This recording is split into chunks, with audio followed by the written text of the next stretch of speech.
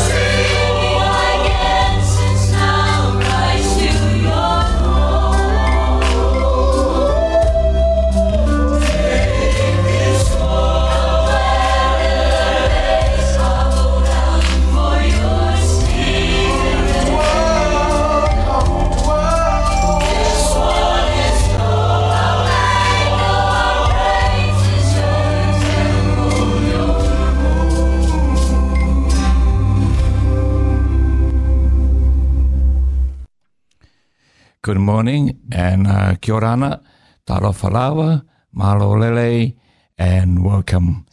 Welcome again to another a beautiful Sabbath morning this morning as I'm coming through to Wellington this morning. What a beautiful morning. Thank you, Lord, for that. And kia ora tātou katoa. Good morning to all our listeners. Happen to listen to our program this morning, whether you are on your way home or on your way to work, and just happen to tune in this morning. Thank you so much for tuning into our program called The Three Angels Message, coming to you live on Wellington Access Radio 106.1 FM. We ought to thank God for this beautiful time that He had given us to another Sabbath morning to come on the radio to bring a message that He had prepared for us this morning. May I say kia ora ana, good morning to all our pastors in all different denominations, your beloved, and also the ecclesia you are looking after at this very moment. And also kia ora ana to all our members in each different denominations, the elders, the deacon, the deaconess, and also not to forget our young people in the church at this moment, and also our papas and our mamas. Kia ora ana, good morning to you all. May the Lord be with you and help you through your Christian walk. Good morning to all our Adventist church families in Lower Hutt, Puriroa, and also in Wellington here. Good morning to our Pastor Kwan and his wife and the family. Good morning to all our elders, deaconess in Puriroa, Wellington, and also in Lower Hutt, our young people, and also our members, especially in Lower Hutt, our young people there, and also our children there too as well, and all the new members are coming in the church at this moment. Kia ora ana to you all. May the Lord be with you and give you a blessed Sabbath. Friends, our topic this morning, I won't go any more longer to work on because it's a bit longer. We might not enough time to bring the message on. Beautiful message, A Thief in the Night by Ryan Day, and he's our pastor this morning. So grab your pen and paper and the Bible, and we'll go straight into our program this morning. But before we go there, let's have a word of prayer. Father in heaven, we come before your throne of grace this morning to say thank you, Father, for this beautiful morning, Sabbath morning you had given us. Thank you, Lord, for everything you had given us, Lord. I pray, and Lord, that be with our listeners this morning who are just happen to tune in this morning, and also our church families in different denominations, and also the Adventists in Lower Hutt, Wellington, and Puriroa. And all the pastors, I pray, Lord, that you be with them. Our message this morning, Lord, I pray that you help us to understand a message from your servant, Pastor Ryan Day. Thank you, Lord, for your love. I pray and ask all this in Jesus' wonderful name, I pray. Amen.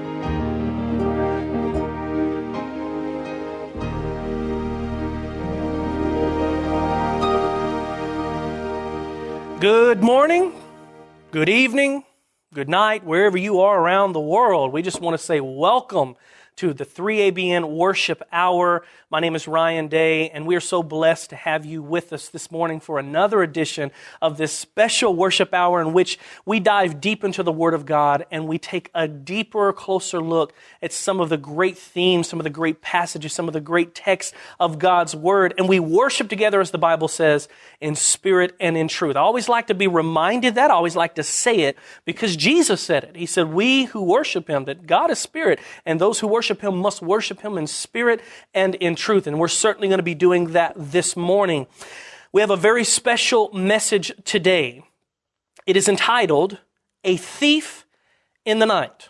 But before you turn the channel or before you turn it off or whatever it is you might be thinking right now and saying, oh, I've heard this before. I know what the thief in the night is.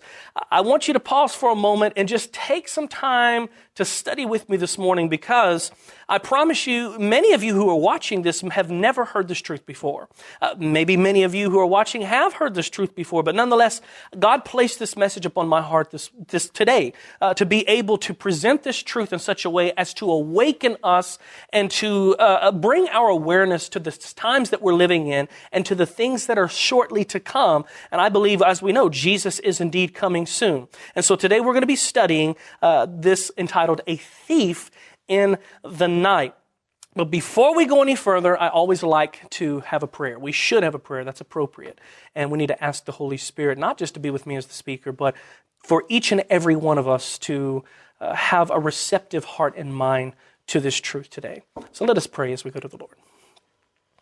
Our Father in heaven, Lord, we give this time to you. We dedicate this special worship hour to you.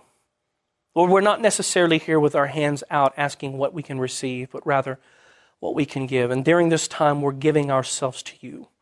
We're presenting ourselves a living sacrifice, receiving from you, Lord, the blessing, the knowledge, the wisdom that you have to share with us this morning, but giving our time, giving our minds, our hearts, our whole beings to you in worship during this time. And Lord, I pray that as we open the Word of God today, may you just enlighten us. May you shine your light into our hearts and minds. And may you lead us closer to you and bring our minds, our attentions, Lord, to the times that we're living in and the seriousness of understanding today's topic. We praise you, God, and we thank you for your never-ending love, grace, and mercy. And we ask these things in Jesus' holy name. Amen. Amen. A thief in the night. It's a total of about 7 times that we find Jesus and the other New Testament writers referencing the events surrounding the second coming of Jesus as being thief-like. In fact, many people, when they study this topic or they read where Jesus or Paul or John or Peter or whoever says and references Christ's second coming as the thief in the night or his coming as a thief in the night, again, our minds immediately go to, obviously, the glorious appearing of Christ. That Christ is going to appear shortly in all of his glory. The clouds are going to recede back like a scroll, and Jesus is going to come back in all of his power and all of his glory with all the holy angels with him. And that very event, that very glorious appearing is going to be thief-like to many people around the world. Well, today I want to challenge you. I want to look at those texts.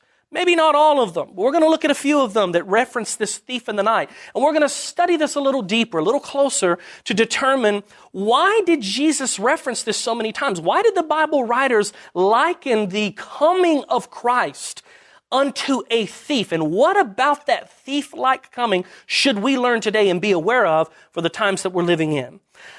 Now, there's going to be many texts that we're going to bring up on the screen today for you to be able to write down and read along with us. But starting out here in the beginning, I have 3 biblical texts that I want us to just read together from our Bible, okay? It's not going to come up on the screen, but I'm giving you time to get your Bible. So if you don't have your Bible, get it right now.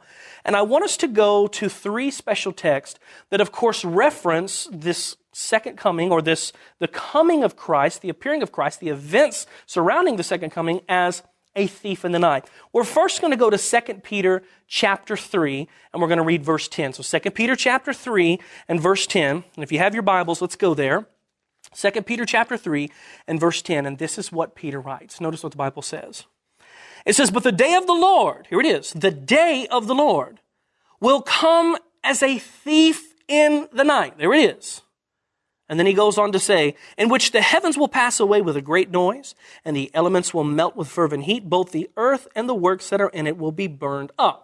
Very interesting. So we read that text and it sounds very second coming like, right? We read those words and we think, like a thief in the night, he's going to come, the elements are going to burn with intense heat. This is describing what appears to be very much the second coming of Christ. Now, let's go from there. Again, we're just taking these in for right now, and then we're going to go a little deeper in just a moment to identify exactly what this thief in the night is. What did Jesus mean by watch and pray for, his coming would be like a thief in the night? We're going to identify that in just a moment. So let's go from there to Revelation chapter 3. So we were just in 2 Peter, now we're going to Revelation chapter 3.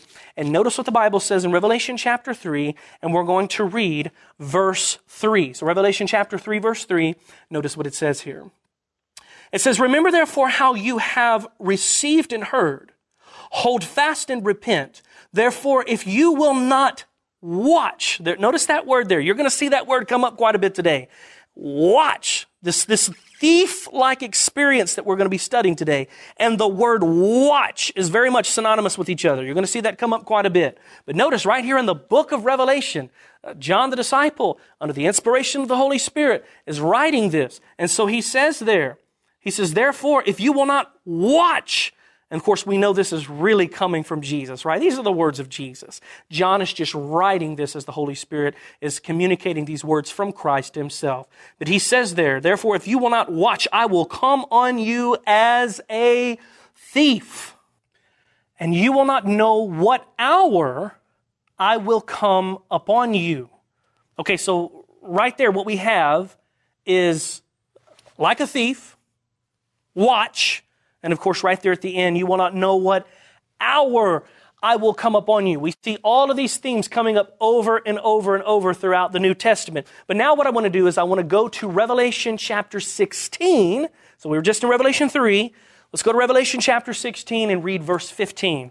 So this was obviously within the context of the 7 last plagues, or those 7 final plagues that are going to fall before the second coming of Jesus. And what we see here, and by the way, we're going to talk about those plagues just a little bit today, and then in a future message as well, because I guess I should have said this in the very beginning. This is important to mention. This is a 2-part series. So what we're watching right now is part 1 of a 2-part series that we're going to be doing on this thief theme. But what I want to read right now is Revelation 16, verse 15, continuing on what the Bible says about this. Revelation chapter 16, verse 15 says, of course, these are the words of Jesus. He says, behold, I am coming as a thief. There it is. Blessed is he who watches. There it is again. And keeps his garments, lest he walk naked and they see his shame.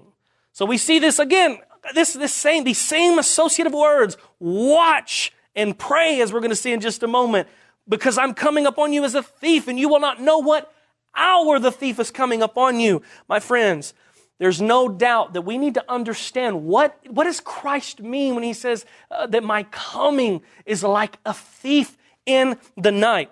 Probably one of the most famous texts that we can read dealing with this topic, with this subject, we find in 1 Thessalonians chapter 5. And so if you would go there, 1 Thessalonians chapter 5 in your Bible, and this is where we're going to pull the text up on the screen for you to read. But take notes, write these notes down, share these scriptures with others, because we need to be aware of this. 1 Thessalonians chapter 5, and we're going to read verses 1 through 3. Notice what the Bible says. This is Paul writing, and he says, but concerning the times and the seasons, brethren, you have no need that I should write to you, for you yourselves know perfectly that the day of the Lord so comes as a thief in the night. There it is. For when they say peace and safety, then sudden destruction comes upon them as labor pains upon a pregnant woman, and they shall not escape. Okay. So Paul is obviously giving a warning. And the warning that he's saying, he's actually writing this to the church. And he says to the church, hey, look, brothers and sisters, I shouldn't even have to write to you about this concerning, the times and the seasons, because again, there's 2 groups of people mentioned in this passage here. There's you, speaking of the brethren, and then there's they, okay? Who are they when they say peace and safety? 2 groups of people. One group that seems to be aware of the times and seasons, which is why Paul writes, there's no need for me to write these things to you, because when you here that is mentioned, which is the church, those who are in the church, those who are full of the Spirit, those who are aware of the times, aware of what the Bible teaches, aware of the truth of God's Word, you, brethren, he says, I shouldn't even have to write these things to you, because we are watching, we are praying. But then there's the second group of people. There's they, notice he says here, for when they say peace and safety, then sudden destruction comes upon them as labor pains upon a pregnant woman, and they shall not escape. My friends, this is crucial for us to understand that there is a group of people in the last days that they claim a state of comfort. Those words there, peace and safety. When a person is experiencing a state of peace, then they are experiencing a state of comfort. They are comfortable. They are okay with what's going on. They're kind of in almost a complacent state. They're just kind of just going with the flow. Peace and, of course, in safety. Again, just want to mention here, not that it's a bad thing to experience peace. Obviously, Christians should. Everyone. God wants all of us to have peace. But the peace mentioned here, when they say peace and safety, this is in a negative context, because what basically is happening to this group when he says when they say peace and safety, they are not watchful. They are not aware of the signs and the times, so that living in their comfortable, kind of lukewarm, complacent lifestyle, this sudden destruction comes upon them as labor pains upon a pregnant woman, and they shall not escape. Now, obviously, we need to find out what does it mean, thief in the night?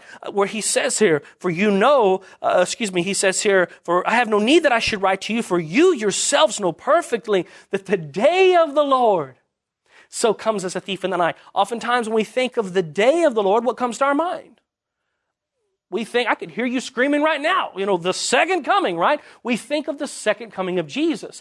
And while I believe that we certainly can attach that to the day of the Lord concept, when you tie on this thief concept now, we have to do a little bit of digging to determine what does he mean by like a thief? Because now we're talking about something a little deeper, something associated with the second coming of Jesus. But as we're going to find out in just a moment, Jesus was actually speaking directly about an event preceding the direct, glorious appearing of Christ.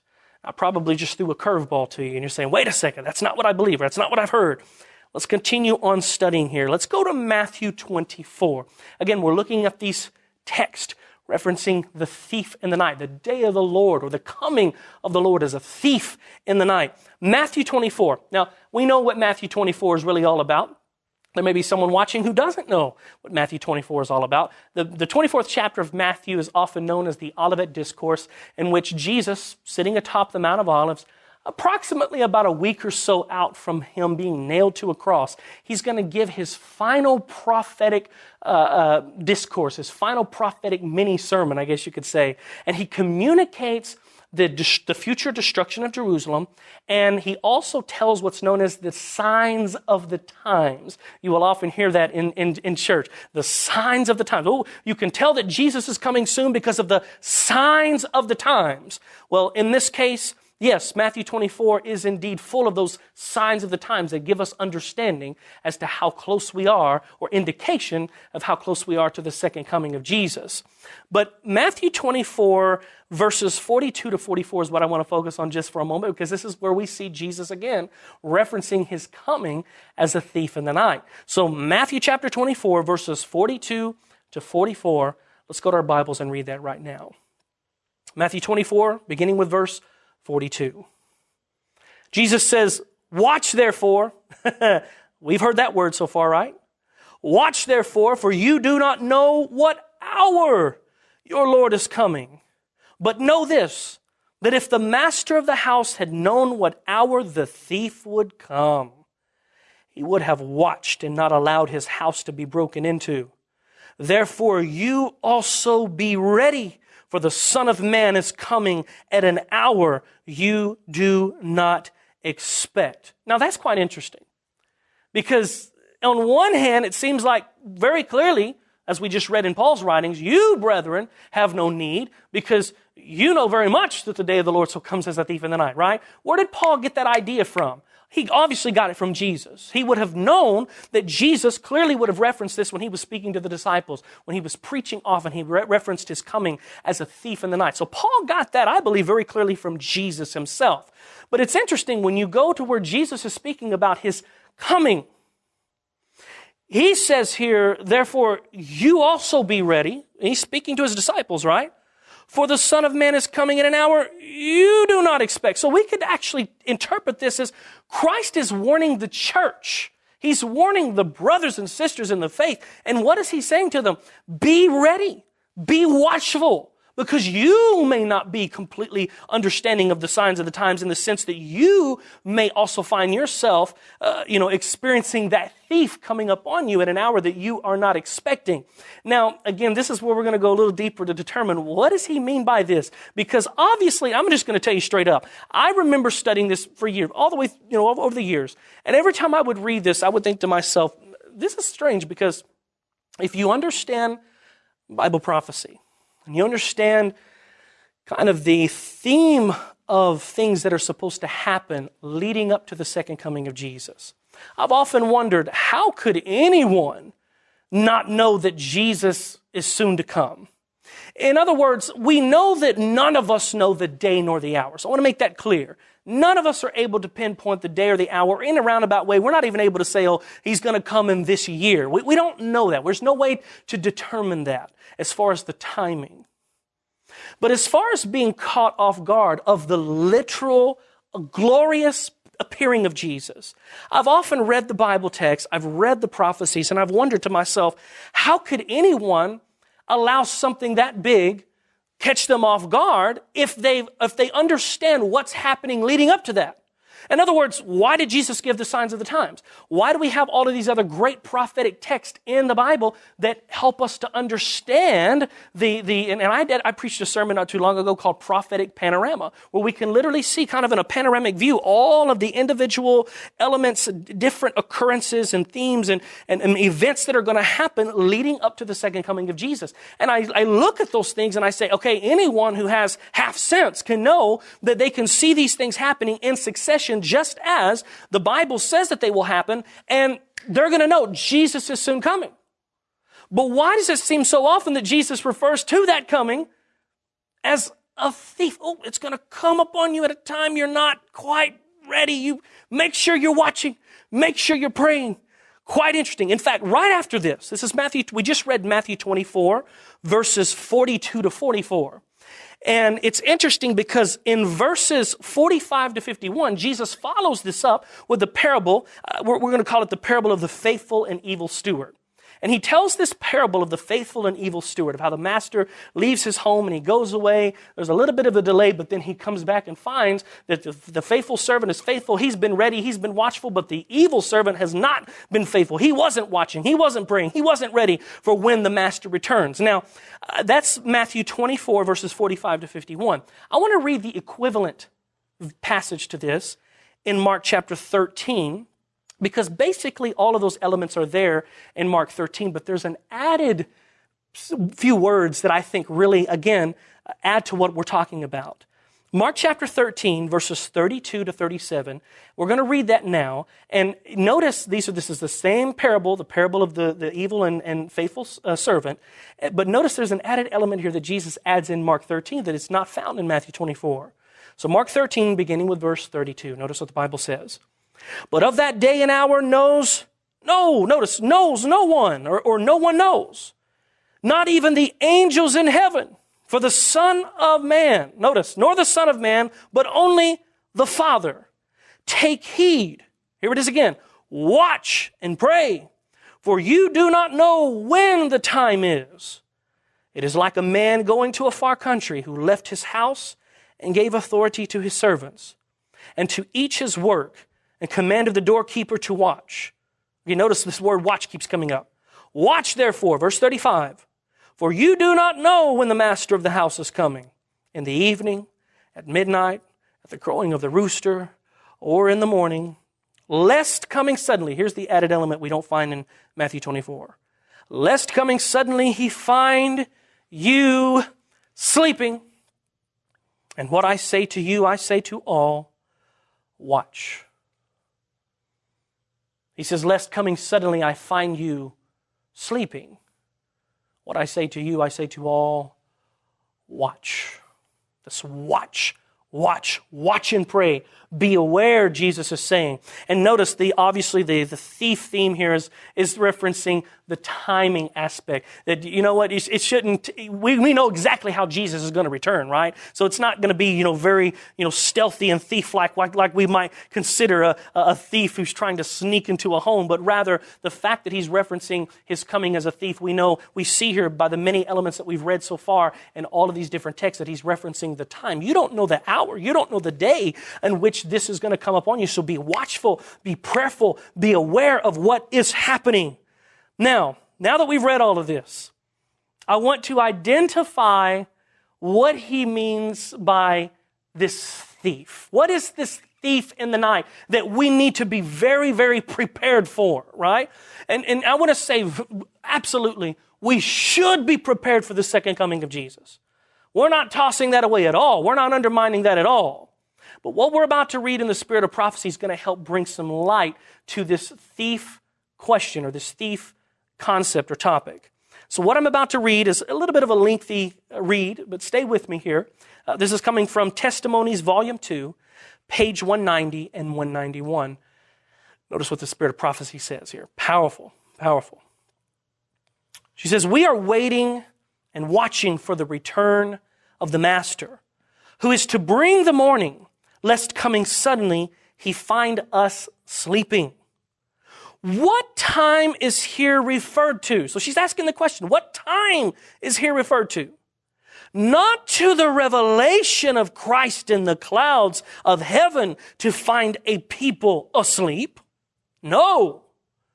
But to his return from his ministration in the most holy place of the heavenly sanctuary, when he lays off his priestly attire and clothes himself with garments of vengeance. And when the mandate goes forth, notice, he that is unjust, let him be unjust still. And he that is filthy, let him be filthy still. And he that is righteous, let him be righteous still. And he that is holy, let him be holy still. Of course, that comes from Revelation 22. She goes on to say, when Jesus ceases to plead for man, the cases of all are forever decided. This is the time of reckoning with his servants. To those who have neglected the preparation of purity and holiness, which fits them to be waiting ones to welcome their Lord, the sun sets in gloom and darkness and rises not again. Probation closes. Christ's intercessions cease in heaven. This time finally comes suddenly upon all. And those who have neglected to purify their souls by obeying the truth are found sleeping. They became weary of waiting and watching. They became indifferent in regard to the coming of their master.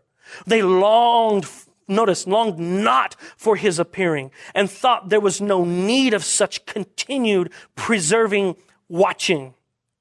They had been disappointed in their expectations and might be again.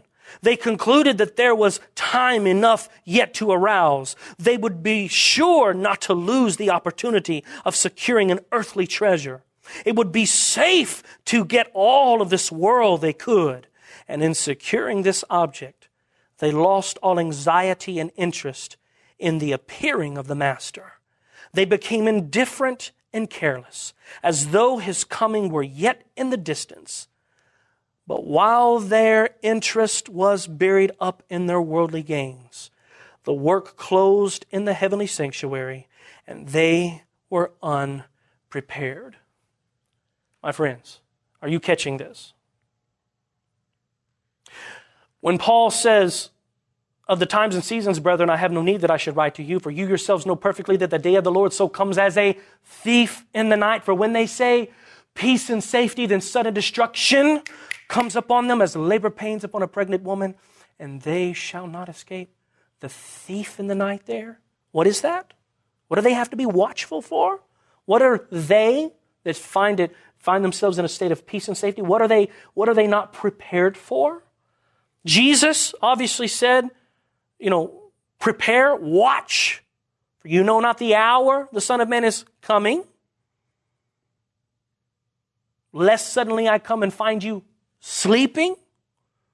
For you know not the hour that the Son of Man is coming. My friends, the same thing. Watch, and pray. Be aware. The thief in the night is coming. What about the return of Christ is thief-like? We just found out from Testimonies Volume 2, page 190 and 191. It's very, very clear that the thief in the night, the event that will catch many, many people off guard, that they are not prepared for, that none of us can say we know exactly when it's going to happen or when that time will come, is when Jesus Christ, our high priest, he stands up and he takes off his priestly garments and he changes into his kingly conquering garments, and he now is evacuating the temple. There's no more intercessor. His ministration, his high priestly ministry has ended for a time, obviously, is ended. In this case, what we're talking about is the close of probation for all mankind.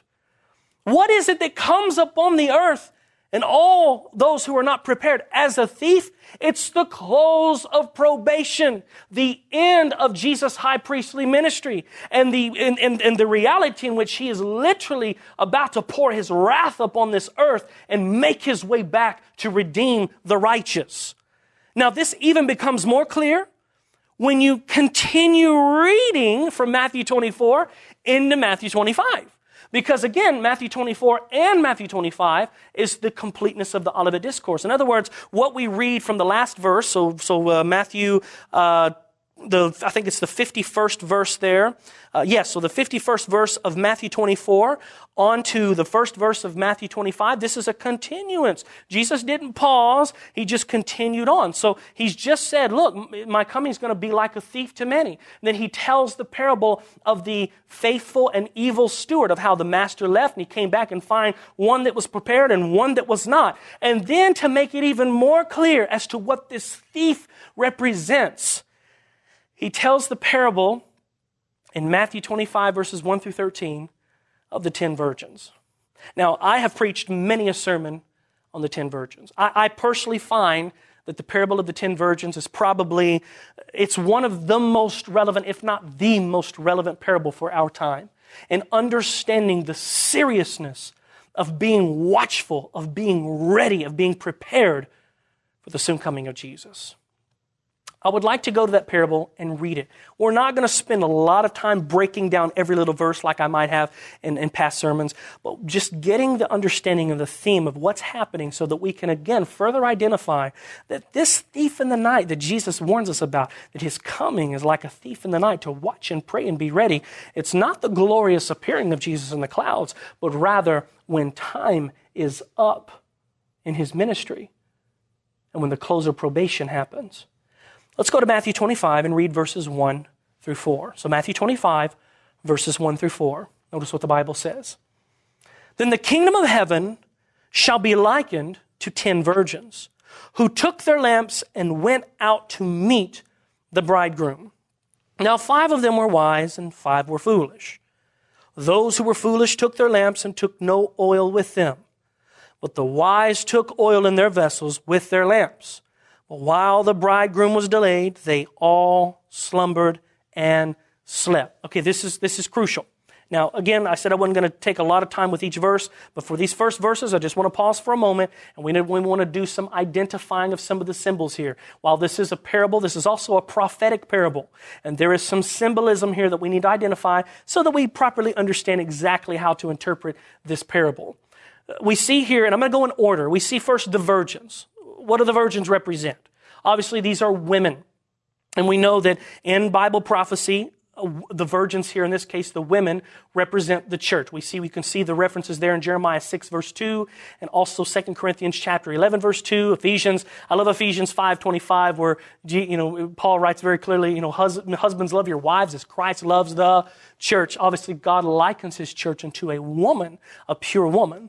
And so we see here that these 10 virgins, they represent the church. So there's no doubt that we're talking about the church here. All right? Now notice the second element that comes in this is the lamps. What does the lamps represent? We don't need to wonder as to what this represents, because Psalm 119, 105 reminds us that thy word is a lamp unto my feet and a light unto my path. So the virgins, the church, they have their lamps. They've got their Bibles. They believe in it. They trust in it. They have it. And they're going out to meet the bridegroom. Now, who's the bridegroom? Okay, we gotta identify this. Obviously, the bridegroom here is Jesus Christ. There's no doubt that the bridegroom is Christ. You find references to this in Luke 5, verse 34, John chapter 3, verse 29, as well as Revelation chapter 19 and verse 7. Multiple Bible texts that make it very clear throughout the New Testament and even in the Old Testament that the Son of God is the bridegroom. And he likens his church unto his bride in a sense. We're also going to identify in just a moment what that bride is, because the bride is, obviously, we go into Revelation, and he even refers to that great city, New Jerusalem, as his bride. But then the last element we find here in these first 4 verses, which is probably the most important one pertaining to this particular parable, is the oil. The oil represents the Holy Spirit. And if you go and match Zechariah chapter 4, verses 2 through 6, and Revelation chapter 4, verse 5, you see there very clearly that the oil is a representation of the work of the Holy Spirit. And so now putting this all together, the church, okay, the women, the 10 virgins, they go out to meet the bridegroom with their lamps, right? They believe, they have their Bibles, they believe and put their trust in God's word where it says that, Jesus Christ is coming back soon. They believe in that promise and they're acting on that promise as they go out to meet the bridegroom, but they have their lamps. And notice, these lamps can only function properly if it has the oil, because the oil is the fuel. The oil provides the fuel for the light so that they can see. In other words, we can have a knowledge and an understanding of this Bible, of all of this Word of God. But if we do not have the oil of the Holy Spirit working in us and through us in our lives, then it's of no avail. Okay? It's of no importance. We need to make sure we have the Holy Spirit in our life. We need to make sure we have the fuel to activate the power of that lamp. And so in this case, we have those 4 elements clearly identified. Now, let's go on and read the rest of the parable, because this is powerful what we see happening. We're in Matthew chapter 25. We're going to start with verse 6 now. Notice what it says. It says, "And at midnight a cry was heard, 'Behold, the bridegroom is coming. Go out to meet him.' Then all those virgins arose and trimmed their lamps. And the foolish said to the wise, 'Give us some of your oil, for our lamps are gone out.' But the wise answered, saying, 'No, lest there should not be enough for us and you. But go rather to those who sell and buy for yourselves.' And while they went to buy, the bridegroom came. And those who were ready went in with him to the wedding. And the door was shut." Notice the language there. The door was shut. "Afterward, the other virgins came also, saying, 'Lord, Lord, open to us.' But he answered and said, 'Assuredly I say to you, I do not know you.' And then notice the language here. 'Watch therefore, for you know neither the day nor the hour in which the Son of Man is coming.'" This is a continuance of what Jesus was saying in Matthew 24. Why did he tell the parable of the 10 virgins? For many reasons, I believe. But I want to read you now, based on what we just read in Matthew 25 of those 10 virgins. Again, 5 wise, 5 foolish. The 5 foolish, what makes them foolish? They don't have oil in their lamps. So much that we just read, when the midnight cry goes out, "Hey, Jesus is coming, wake up, go out to meet him," they all rise up to trim their lamps. Now, there's a meaning to that. I'm not going to get into that because it's taking up a little time here. But I want to just say, they rise, they trim their lamps, and it's at that moment that the 5 wise say, "Oh, wait a second, we apparently didn't put enough oil in our vessels so that we would have enough to last us through to find the bridegroom." So they turn to the 5 wise. They say, "Hey, surely you can give us some of your oil." And of course, the lesson here is that none of us can share or give the Holy Spirit to anyone else. That's a personal thing between us and God. And so in this case, the 5 wise correctly said to them, No. You need to go buy from them that sell. In this case, Revelation chapter 3 comes in where Jesus is speaking to the Laodicean church, the last church age, and he says, "I counsel you to buy from me." Who are we going to get the Holy Spirit from? Who are we going to obtain the righteousness of God from? Not from anyone else, but only from Jesus Christ and Jesus Christ alone. And so here's the thing. They go away to buy, but they go away to buy from the wrong source. They go out there to buy from the wrong source. We know they go out there to buy from that counterfeit source. The devil wants to counterfeit the Spirit of God. We see that very clearly. We are told that it's going to happen, and in fact, we've seen it already happening in the world today. But nonetheless, they go out to buy from the wrong source, and while they go and buy from the wrong source because they didn't tap into the right source from the beginning, it says that essentially the bridegroom comes and the wise go in with him. Now, a lot of people read this text, a lot of evangelicals read this text, and they automatically apply this to the rapture. Oh, there it is. There's our proof text for the rapture. They go in with him. Jesus comes back to secretly and silently snatch away his people. No. This is not a rapture text. You cannot fit the rapture into this in any way, form, or fashion. This is speaking of the return of Christ, the second coming, but not directly the second appearing, the glorious appearing of Christ. Because even though it says the bridegroom came, what does it mean that he came and that they went in with him? And it goes on to say, and the door was shut. There's symbolic language here, spiritual language here. Let's read, this is another lengthy passage from the Spirit of Prophecy, but we have to identify this properly. The Lord placed this subject on my heart because I think a lot of people are in that state of peace and safety, my friends, where we think that we're watching, we think that we're praying, we think that we're trying to be aware, but in reality, we are not prepared for the soon coming of the Lord in the sense the probation time closes. Notice this is from the Great Controversy, page 24.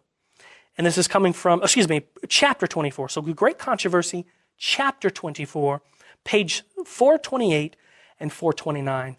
And Mrs. White is referencing here, she goes all the way back to the time of 1844 when they received this powerful message. Then she begins to identify what these different elements mean pertaining to this thief in the night reference as well as the 10 virgins parable here. Notice here, this is again Great Controversy. She says, the proclamation, behold, the bridegroom cometh, in the summer of 1844 led thousands to expect the immediate advent of the Lord. At the appointed time, the bridegroom came, not to earth. Notice this, my friends. He came, but not to earth, as the people expected, but to the Ancient of Days in heaven. That's Daniel 7 reference. Okay, let's pause there for a moment and get that in right here. That's a Daniel 7 reference, where we see in Daniel 7 where the Son of Man is seen coming to the Ancient of Days who is seated, and it says the books were open and the judgment begins. Basically, the books were open and the judgment began. So the court was seated, the books were open. Okay, that's a judgment scene.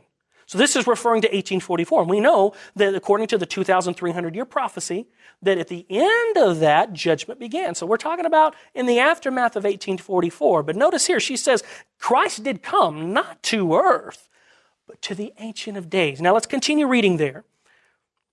She says there, but to the Ancient of Days in heaven, to the marriage, the reception of his kingdom. This is all happening in heaven. They that were ready went in with him to the marriage. Notice this language is coming from Matthew 25. They that were ready went in with him to the marriage, and the door was shut. They were not to be present in person at the marriage, for it takes place in heaven. While they are upon the earth, the followers of Christ are to wait for their Lord when he will return from the wedding. Let's pause there for a moment. What wedding are we talking about? Wait, Ryan, I thought the church was the bride. Well, this is where we go to Revelation, because if you go over to Revelation chapter 20, 21, 22, and you read those latter chapters there, you get a close and very clear indication that the bride of Christ is actually the city. It's also referenced as the city of the New Jerusalem. So Christ is receiving his kingdom in heaven, the New Jerusalem, as he's bought and paid for it. It's his now. He received that in 1844. But we were not in physical appearance. We were not with Christ during the marriage in which he's receiving his kingdom. But it's after the marriage to his bride, the city, the Jerusalem, which we know, of course, the city does not amount to anything if there's not any inhabitants. And we know his inhabitants, of course, is his people. So in a sense, the church can be seen also as the bride. But very clearly, biblically put, the bride of Christ there is the city. And so this is where it says, who through the testimony of the scriptures accept the same truths, following Christ by faith, as he enters in before God to perform the last work of mediation, and at its close to receive his kingdom. All these are represented as going into the marriage. In the parable of Matthew 22, now she goes back to reference a different parable. In the parable of Matthew 22, the same figure of the marriage is introduced. And the investigative judgment is clearly presented as taking place before the marriage. Previous to the wedding, the king comes to see the guest, to see if all are attired in the wedding garment. The spotless robe of character washed and made white in the blood of the Lamb. He who is found wanting is cast out. But all, notice, who upon examination are seen to have the wedding garment on are accepted of God and accounted worthy of a share in his kingdom and a seat upon his throne. This work of examination of character, of determining who are prepared for the kingdom of God, is that of the investigative judgment, the closing work in the sanctuary above. When the work of investigation shall be ended, pay close attention to this.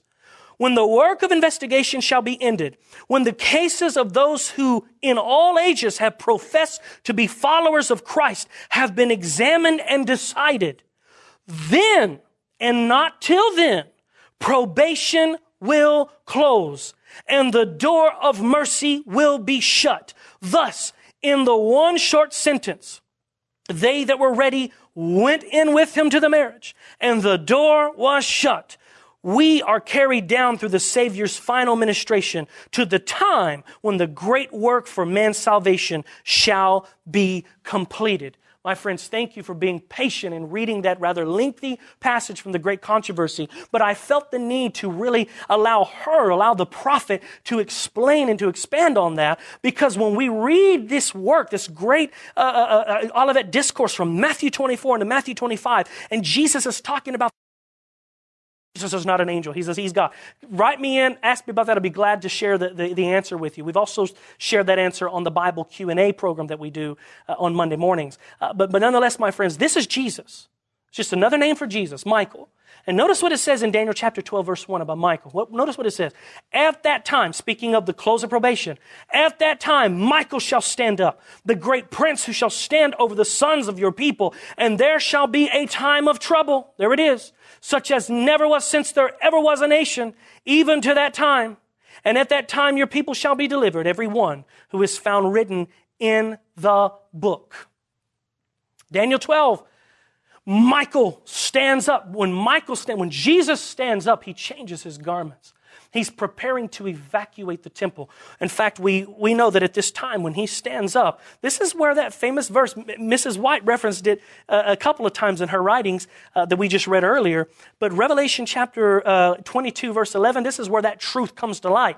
Where we read there where it says, he who is unjust, let him be unjust still. He who is filthy, let him be filthy still. He who is righteous, let him be righteous still. He who is holy, let him be holy still. Why does this language exist? Why are we being shared this by the inspiration and power of the Holy Spirit? Because when Jesus' ministry in the most holy place ends as high priest and he's preparing to come back to get his people, he changes his garments. He's preparing to come back. And in this case, the line is drawn in the sand. The door is shut. The decision has been made. He knows who his sheep are. He knows who his goats are, or who the goats are. He knows who his wheat are, and he knows who the tares are. He knows who the righteous are, the sealed, and he also knows who the unrighteous are, those who are not sealed with the seal of God. We even read about this in Revelation 15, verses 5 through 8. Read it with me. Revelation 15, this is the scene in which Jesus he's about to exit the temple. The temple is evacuated, and these angels that we're reading about here in this passage, they're holding the 7 vials full of the wrath of God. Why? Because they're about to go out and pour it out upon the earth. Jesus is preparing to come back and get his people. Revelation 15, verses 5 through 8. Notice what the Bible says. After these things I looked, and behold, the temple of the tabernacle of the testimony in heaven was opened. And out of the temple came the 7 angels, having the 7 plagues, clothed in pure bright linen, and having their chests girded with golden bands. This is sanctuary attire. And then verse 7 says, then one of the 4 living creatures gave to the 7 angels 7 golden bowls full of the wrath of God who lives forever and ever. The temple was filled with smoke from the glory of God and from his power. And here's the key here. And no one was able to enter the temple till the 7 plagues of the 7 angels were completed. Now notice, those are the latter verses of Revelation chapter 15. Now that these angels are on their way to pour out these vials, these bowls full of the wrath of God upon the earth, we read about the individual plagues, this wrath that's being poured out upon those who do not have the seal of God, who have the mark of the beast. They're being tormented with these plagues. In fact, we read about them there, and here's just a quick list. You can go read about them in Revelation 16. We just read from Revelation 15, latter verses. Now if you go over to Revelation 16, the continuance of that is the plagues. And so the very first plague is painful sores. The second one, the seas turn to blood. The third, the fresh waters turn to blood. Fourth, the unrighteous are scorched with intense fiery heat from the sun. Number 5, darkness and pain for the beast and his followers. Number 6, of course, this is the climax of Armageddon, the great spiritual confusion in which the devil launches his final attack upon the wicked before he's dealt with. And then, of course, number 7, the final plague comes within the context of the second coming of Christ, which is a global massive earthquake and great hail that falls out of the sky upon men to destroy them. That's the 7 plagues. That's the time of trouble. And what marks this time is the close of probation, the thief in the night. What's going to come upon man? Remember, when they say peace and safety, then sudden destruction comes upon them. Let me tell you something. No one having went through this previous to the second coming of Jesus is going to be saying peace and safety leading up to the glorious appearing of Christ. No one's going to be saying that. But there is going to be a sense of life going on as usual. They were my friends, they were listeners. We come to the end of our program. Well, I'll be back again next Sabbath morning to bring another one, the second part of this text this morning, message this morning, a thief in the night. So pray that we don't miss out. The next topic is very, very important. I'll leave you with this 3 angels message that I can read to you this morning, found in the book of Revelation chapter 14 verses 1 is as it reads, verses 6 it reads. Then I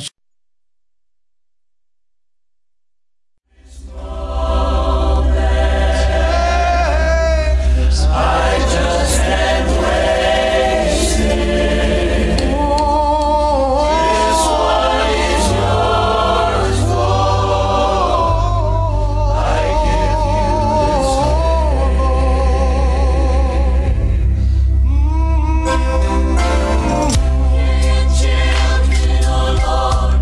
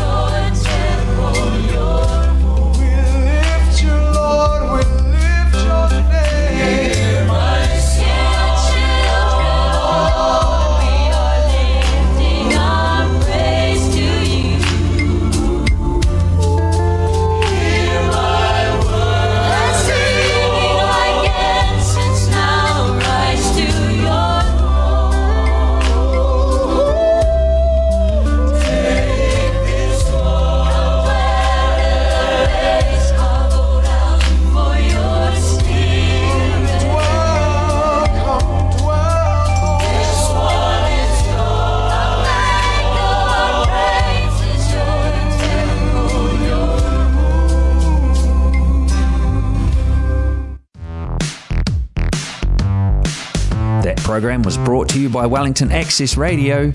Get your voice heard.